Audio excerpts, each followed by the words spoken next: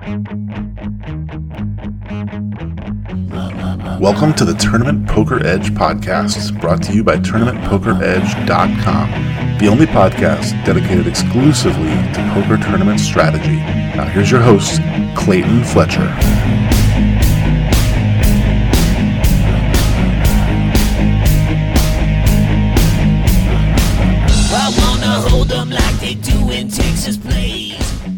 Hello once again, everybody, and welcome to the Tournament Poker Edge podcast. I'm your host, Clayton Fletcher, in New York City, where today, as I'm recording this on April 1st, 2021, April Fool's Day, I was fooled for a few seconds anyway by an article published by PokerNews.com about how Chris Moneymaker's actual last name is not Moneymaker.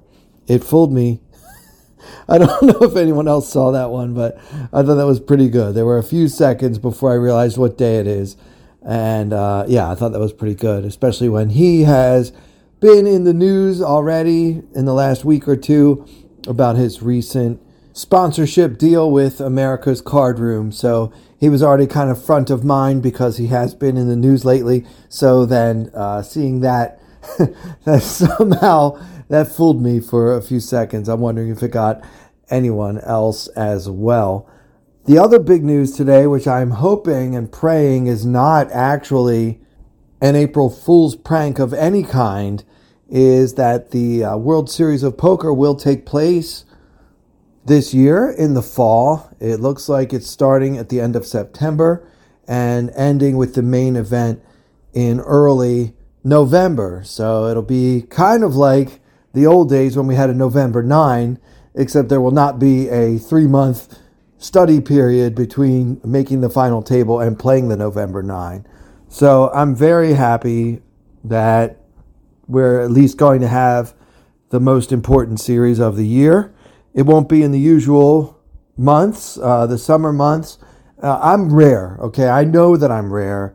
I will never complain about how hot it is in Vegas in the summer. I actually like the heat. I know that might sound crazy to many of you listening to this because you don't like to be where it's 117 degrees, but I'll be honest, it really doesn't bother me. I like going outside in the summer. I like being in the blazing sun in the middle of the desert. I'm a very strange person in many ways, and that's only one of them. The other big news this week that I wanted to share is that stand-up comedy is now legal again in New York City. So since the start of the pandemic, I believe the last date that we were allowed to perform was actually March 15th of 2000. So we're finally open again for business starting tomorrow, April 2nd. And I will be performing at Greenwich Village Comedy Club on the day this podcast is released, February 2nd. I will be doing 2 shows. One starts at 7:30 and the other one starts at 9:30. So if anyone's in New York, come on out. Greenwich Village Comedy Club on McDougal Street and help me feel confident since it's been so long since I've actually been doing stand-up in New York City. So anyway, back to the World Series of Poker. I wanted to say I'm excited. They haven't, of course, released all the details of the schedule yet, but it will be a full slate. It's something like 6 or 7 weeks with further details to be announced later. So it's all exciting. Another thing that's going on, baseball is in full swing. I'm very, very excited for that. I do have a bet with Jeff Platt this time around.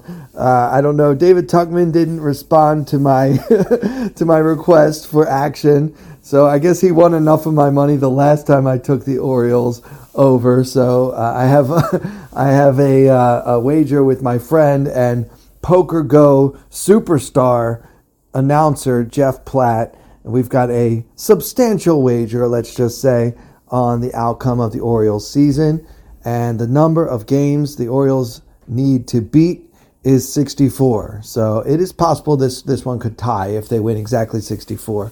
But if it's under that, then Platt gets my money And if it's over that, then I win. So I can't help myself. My team is so bad and they've been so bad for so long.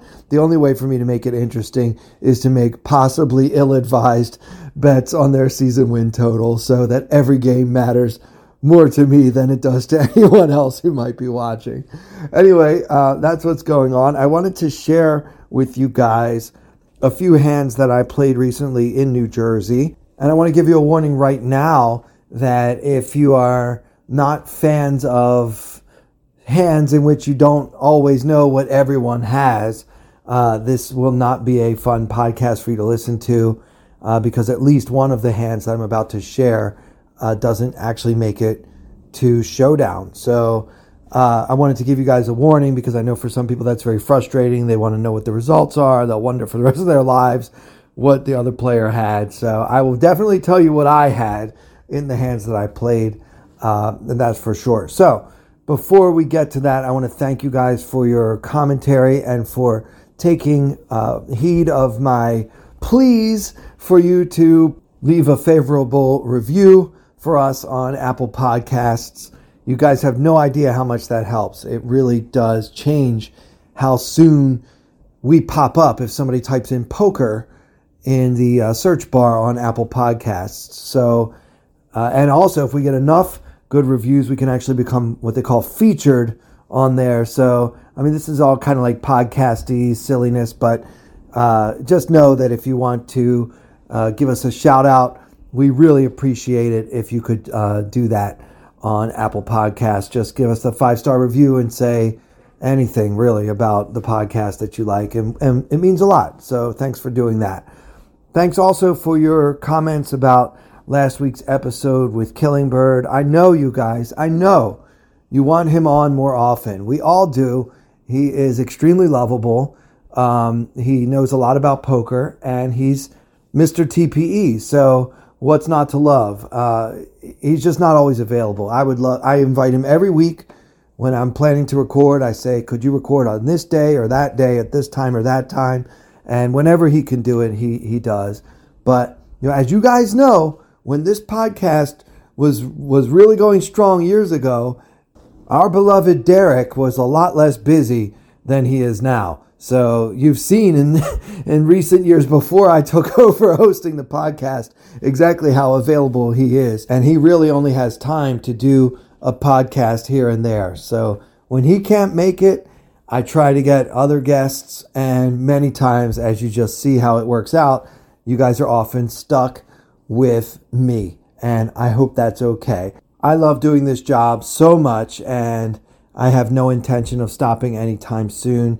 Thank you also for those of you who have been active on Twitter at Clayton Comic, sending me messages about recent hands or about recent episodes. And I'm sorry that I haven't been able to respond to all of them. But please know that sooner or later, I do read all of the messages.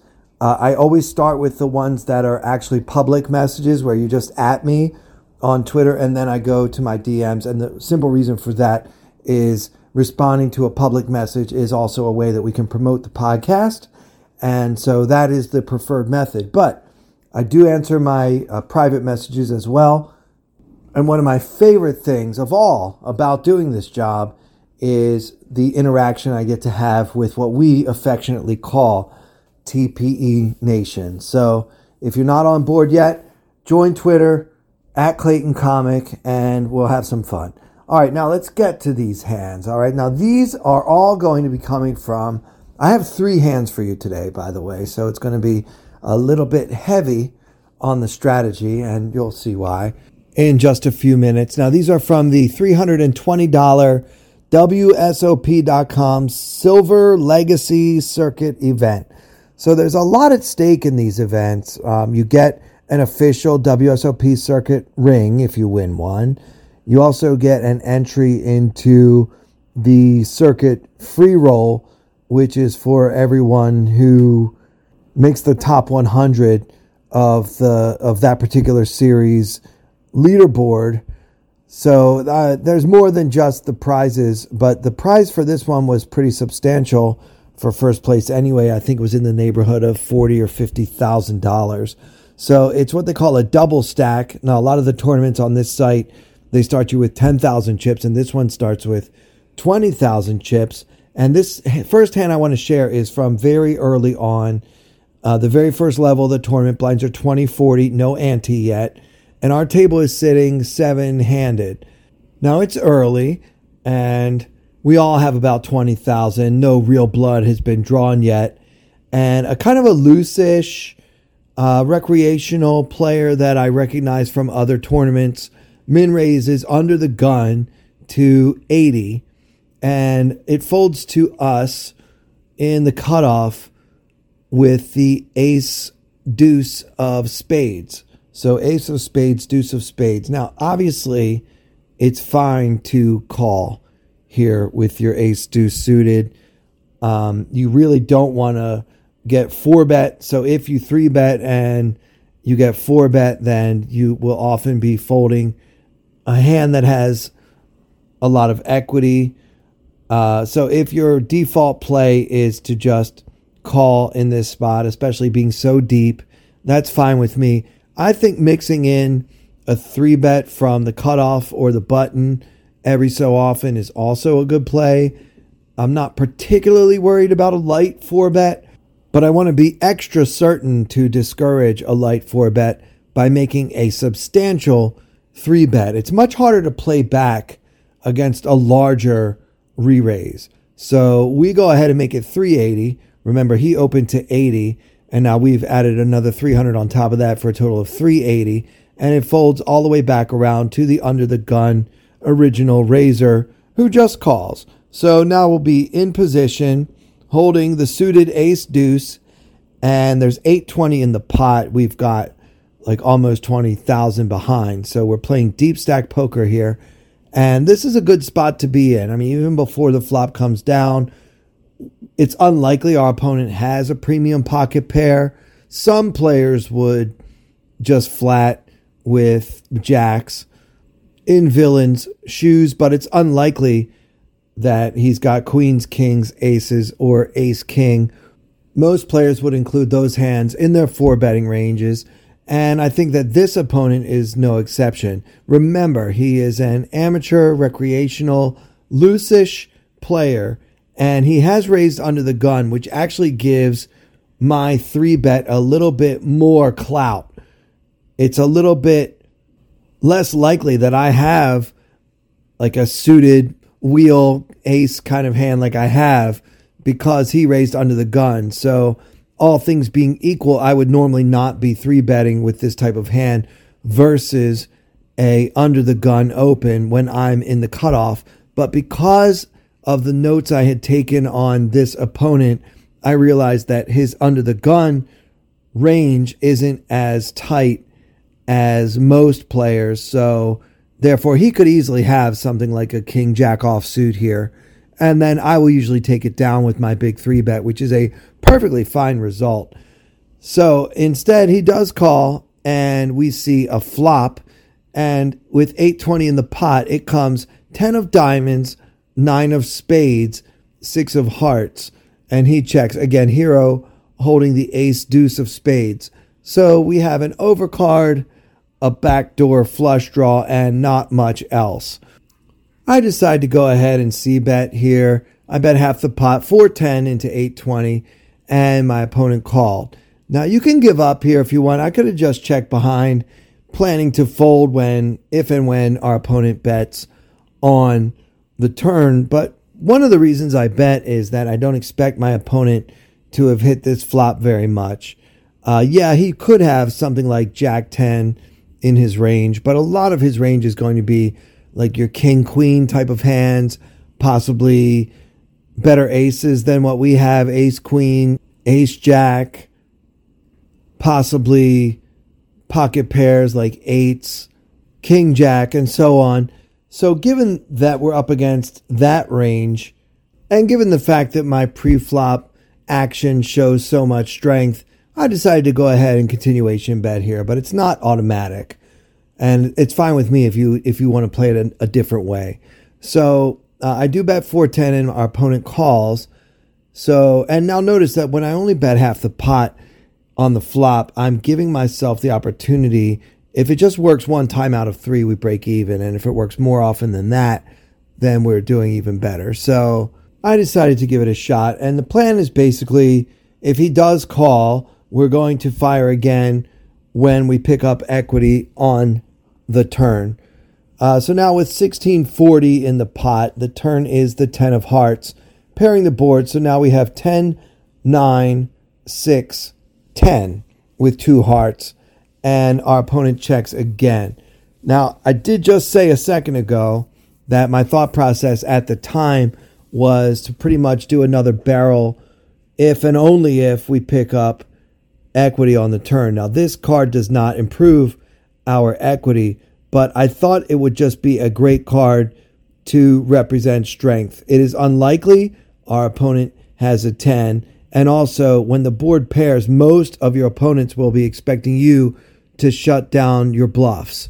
So all I've done is shown pure aggression, pure strength throughout this hand, and now the top card pairing doesn't slow me down. I think it becomes very hard for our opponent to hang on with a hand like pocket 7s, pocket 8s, even though those hands have gut shots. And certainly we can fold out hands like ace, queen, king, jack, even though some of them have a gut shot. If I put out a big bet here, especially with the paired board, most opponents will just give up and live to fight another day. So he checks, and into 1640, I decide to fire again, this time 1230, which is about 3/4 of the pot, and our opponent folds. Now, one reason why this strategy works more than you might think is because early in the tournament, a lot of players have a mindset of there's no reason to play a big pot right now. There's no reason to get into a huge confrontation in level 1. This tournament's a marathon. This thing takes like 9 hours, 10 hours to complete. It's just getting started. You know, maybe he won a satellite. He doesn't want to lose half his stack on the first hand of what's considered a higher stakes tournament. A $300 buy-in online is still considered pretty high. So for all those reasons, and because of my familiarity with this particular opponent, I decided to go full Clayton and just keep betting until he folded, and he did so on the turn. So that was a good start for us. We got off to a fine start in this tournament, and then things continued swimmingly for about an hour, hour and a half, and the next hand happens at the 150 300 level. There's also a 30 chip ante per player. At this point in the tournament, the average stack was up to about 24,000, and we had 32,000. So we're just doing great, about 33% higher than the average stack. We have been playing a pretty aggressive style. A lot of the things that we've been doing have been working. I think that my table image is that I'm tough, I'm aggressive, and I'm just kind of generally pain in the butt. I think the players on my right are especially unhappy with their seating assignments. So that's the kind of image you want to have. This gives you a, hey, don't mess with me kind of vibe, which is all well and good. We are second in chips at our table. And on this hand, the action folds to the button, who is a loose aggressive type. I think that he's going to be opening something like 75, maybe 80% of the time when it's folded to him. He makes it 750 at 150 300, so 2.5x. And this player has about 18,000 behind. We're in the big blind, so the small blind folds, and we're in the big blind. We wake up with pocket 7s, 7 of hearts, 7 of diamonds, and it is absolutely fine to just call here. I think that the standard play may even be to just call and see a flop. You're going to be out of position, but sometimes you'll hit a set or otherwise favorable flop. Maybe you can call a little bit light if there's only one card higher than yours on the flop. There is a strategy that supports playing a relatively small pot. Now, I like to 3-bet here, and the reason why is that I think that our opponent is opening way too many hands on his button, and I fully expect to take it down a lot. Obviously, we only get a tough decision when we get 4-bet. That's when things get tough because our opponent only has 18,000 chips. So if we 3-bet and get 4-bet, then we're actually right around the pot commitment threshold of something like 6,000 or 7,000.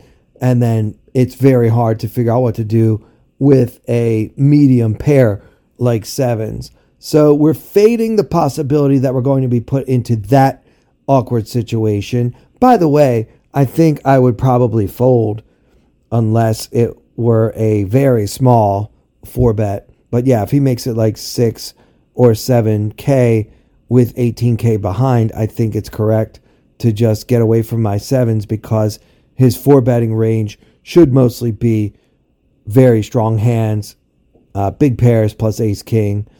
I think a lot of players would just flat this 3-bet with ace queen. And again, we want to make it kind of big here. You don't want to just click it or do a small 3-bet. He made it 750. We 3-bet to 2,760. So it costs our opponent 2,010 to call. So it's not a trivial call for him, especially when he only starts with 18K. And it also makes it that much more difficult for Villain to 4-bet light.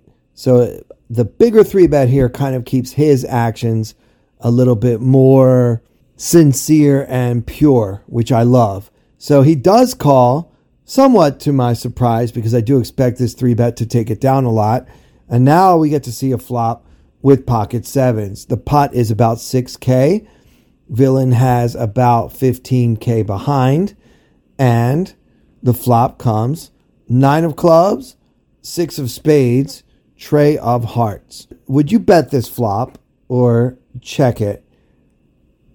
I think once we take the lead 3-betting pre-flop, and this is basically a good flop for our hand, hot and cold. I mean, we probably had the best hand pre-flop. We probably still have the best hand now, and there aren't that many draws available that would have called the 3-bet pre-flop. Yeah, he could have 5-4 or 8-7, but I really doubt that he would put in 20% of his stack before the flop with hands like that. And if he did, he's a worse player than I thought he was, certainly. So I'm not too worried about him drawing, although he could be drawing to live overcards. So I went ahead and made the C-bet on the flop, basically to protect my hand from those overcard type hands, ace, queen, king, queen suited, and others that may have decided to call in position against a fairly aggressive player, that being myself. So I want to try to get those hands to fold. I don't think that this bet can get many better hands to fold. Like if he's got a pair of 9s or better, I don't think that this bet will ever get those hands to fold. But I'm trying to clean up some of the equity and just protect our hand from possible overcards. So this is a classic, old school, not wanting to give my opponent a free card to beat me continuation bet. So 3,000 into 6,000 and Villain calls. So the turn is the 8 of clubs. So our board is now 9, 8, 6, tray. So the question is, should we fire again? We did pick up the open-ended straight draw, and there's still a reasonable chance that our pair of sevens is good anyhow. He could have hands like ace, 6, suited, ace, tray suited, possibly in his range, although I would probably have folded those hands to the big 3-bet in his shoes. I'm not sure how he would respond with those particular hands. So he could have a pair like that and is putting us on ace king, or maybe not putting us on ace king, but just praying that that's what we have and hoping that we do not fire again on the turn. So with our pair of sevens and our open-ended straight draw, we look and we see that our opponent only has a pot-sized bet left in his stack. There's about 12K in the pot and about the same behind for our opponent. So we could just shove here and now possibly convince him to fold a better hand. Something like pocket tens may at least occasionally go away when faced with this kind of action. We are clearly representing a bigger hand than the one we have when we shove. But in my experience, generally, people don't fold over pairs no matter how much you bet. For that reason, I think that this is a spot where, despite having picked up so much equity with this 8 of clubs, giving us an open-ender to go along with our pair, I think that betting here is a mistake and that we should check. And if our opponent goes all in with his pot-sized bet remaining, I think we actually need to fold, because even with 10 outs, we're not getting the right price with only one card to come. So that would be very sad to have to fold the pair of sevens with the open-ender, but I think that's probably the play. So more likely we would check and he would make some other bet or check behind, and then we can figure out how to play the river. Instead, what happens here is that I made a mistake and I bet. I'm glad I didn't go all in. I think it actually looks stronger what I did. I bet 9,000 into 12,000. Now at that point, if he shoves, of course we have to call for 3,000 more now that the pot would be huge, but it's just too high variance and a mistake to make this play. So I'm not really a fan of my play here, but I am happy to report it worked. Our opponent folded, so I think that this 9,000 on the turn was a mistake and that checking is the play. But this is one of those times when I made a bad play and got lucky because my opponent did fold. My best guess is that he still had the 2 overcards type of hand. If I really had to try to put him on one exact hand, I would say ace-queen, because ace-queen should sometimes call on the flop and see what happens on the turn. Okay, so last hand. This one, this tournament was just going so well, swimmingly, as I said before. In the next level, the blinds go up to 200, 400 with a 50 ante, and we have 37,000-ish when the average is right around 25. So we're doing great, about 50% above the average stack, and still second at our table, by the way. There is one slightly larger stack to our right. In this hand, it's folded to us in the hijack. We are now 9-handed. We have the 9 of diamonds, 8 of diamonds. So, our M right now is about 36. We've got 92 big blinds, if you prefer. So we are deep stacked. Also, there are a lot of other well-heeled opponents. The blinds, for example, have 30K for the small blind and 28K for the big blind. So they both have nice size stacks. The only shorty, in quotation marks, at this whole table has 18K. So we're all pretty deep here. So if it folds to us in the hijack and we've got a suited 9-8, throwing it away is absolutely viable. You don't have to play every suited connector you're ever dealt. You can wait until you're in the cutoff or on the button if you want to. I don't really have a problem with people having a very tight pre-flop strategy, especially when they're deep stacked and doing fine in a tournament. Opening this hand, you can get into some awkward spots. I like to raise it because I'm doing well in the tournament. I have a good sense of how my opponents play.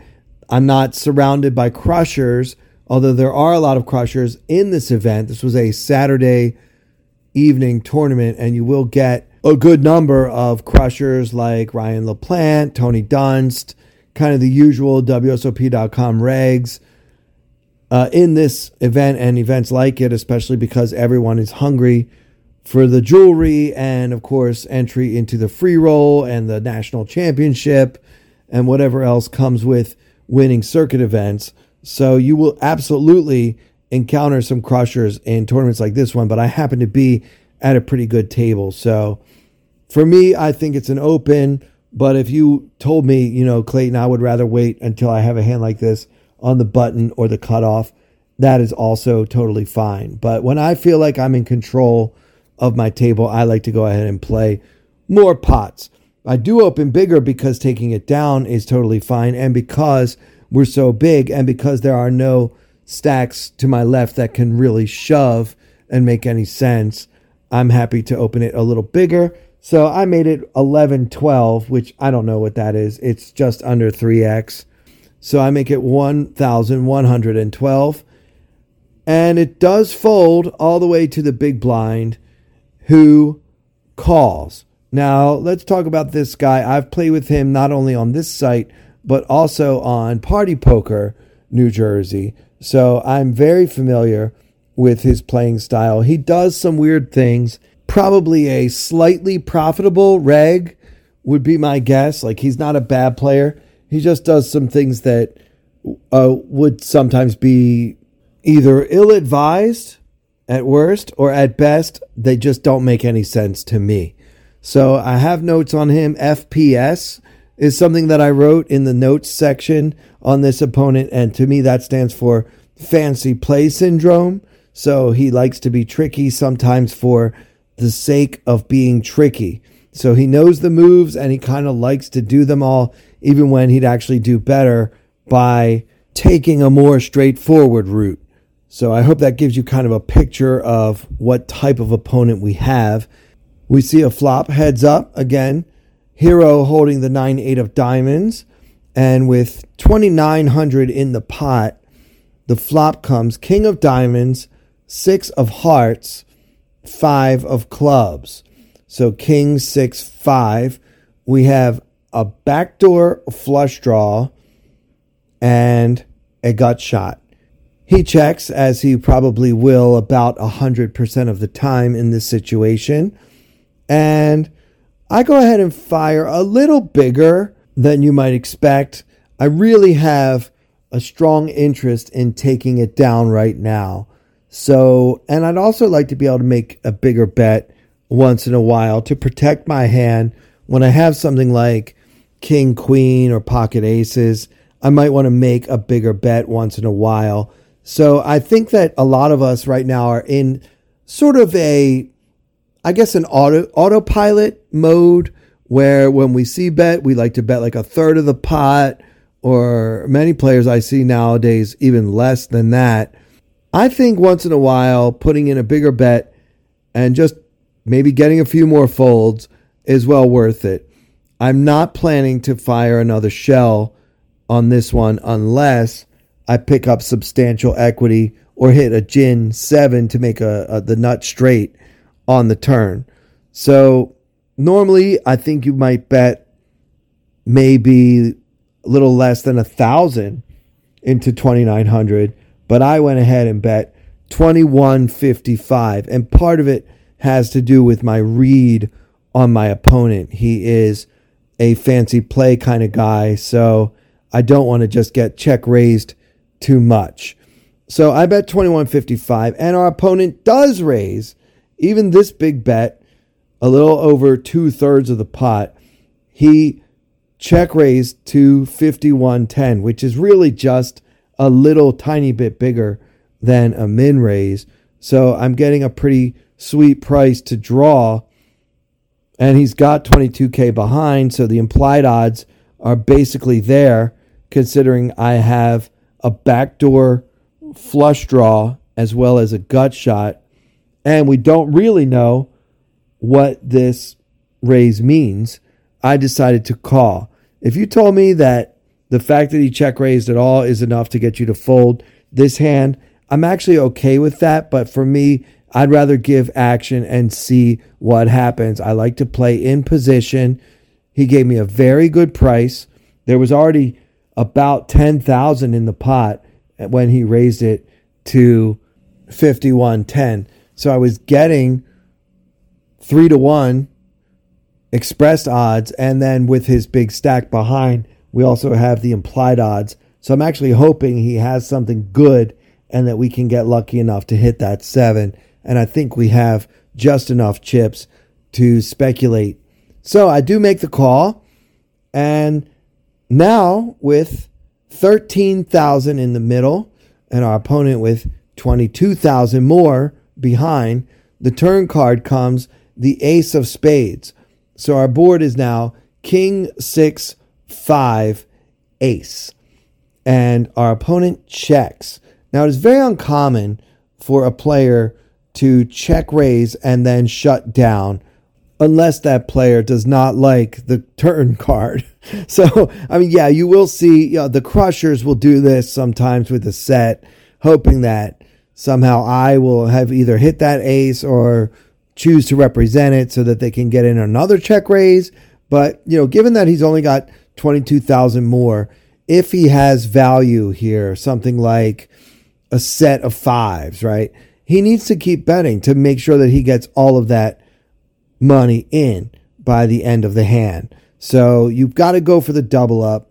And he really does hope that I have an ace when he has that hand. So his check made me suspicious, and I started to think that perhaps his flop check raise was not value and that he himself could have a hand like a pair of sixes, possibly 7-4, 4 tray, one of the available straight draws, or perhaps nothing at all.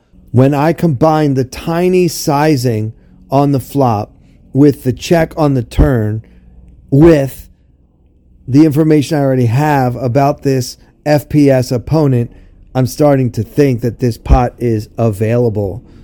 However, I want more information, and I decide to check behind. Now, the plan on this river card is that if our opponent checks again, the check raise flop, check turn, check river from out of position is such a rare and unusual line that I would pretty much have to take a stab. So let's see. The river comes the queen of hearts for a final board of king, 6, 5, ace, queen. And our opponent has now checked twice after having made a small, very small check raise on the flop. So with 13,000 in the middle, I decide to go ahead and bluff.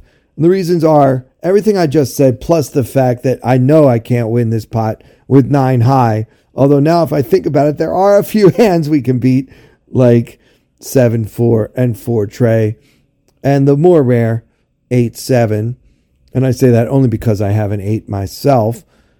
I think that our opponent has taken his shot with a fancy play on the flop and has now decided to give up. So we bet 8,200 into 13,000 and opponent folds. So I did warn you guys that I would be talking about some hands where we will never know what our opponent had. And it turns out there were 3 of them that I won in the early stages of the $320 buy-in Silver Legacy Circuit event on WSOP.com last Saturday.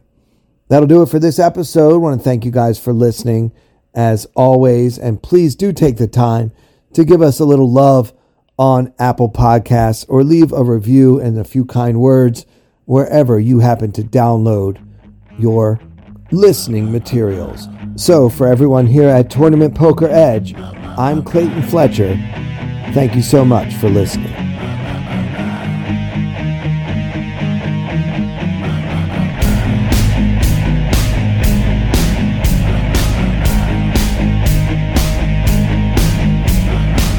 I wanna hold them like they do in Texas plays.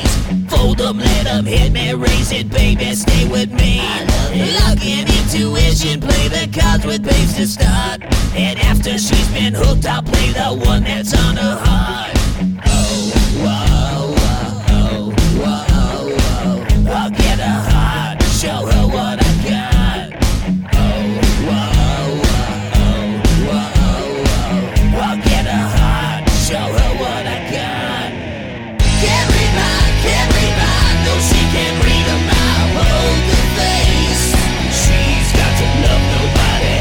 Can't read mine, no she can't read a mile. Poker face,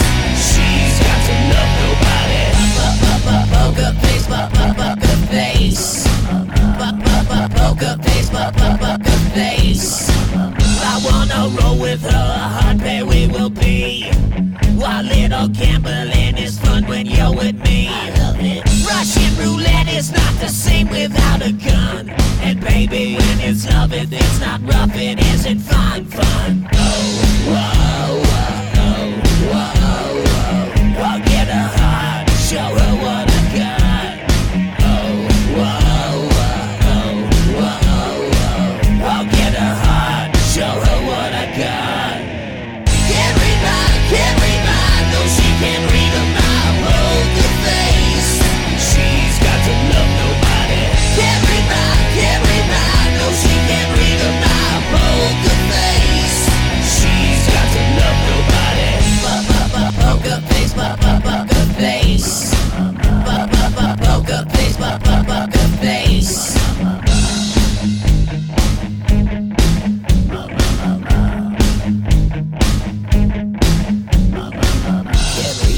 Can't read mine, no she can't read my poker face. She's got to love nobody. Can't read mine, no she can't read my poker